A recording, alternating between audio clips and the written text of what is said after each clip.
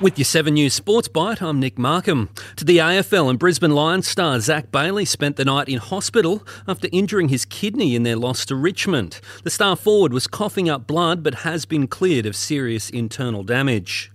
Daniel Ricciardo conjured one of the highlights of the Formula One season in Hungary, but his miserable run continued. A stunning double overtake on the Alpine drivers lifted the Aussie to 8th. Then it all fell apart. He comped a time penalty for contact with Lance Stroll and never recovered, finishing down in 15th. Starting from 10th on the grid, Max Verstappen won to extend his championship lead to 80 points. Lewis Hamilton and George Russell completed the podium.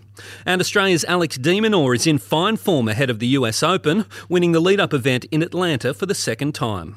And that's your 7 News Sports Byte for Monday, August 1. I'm Nick Markham.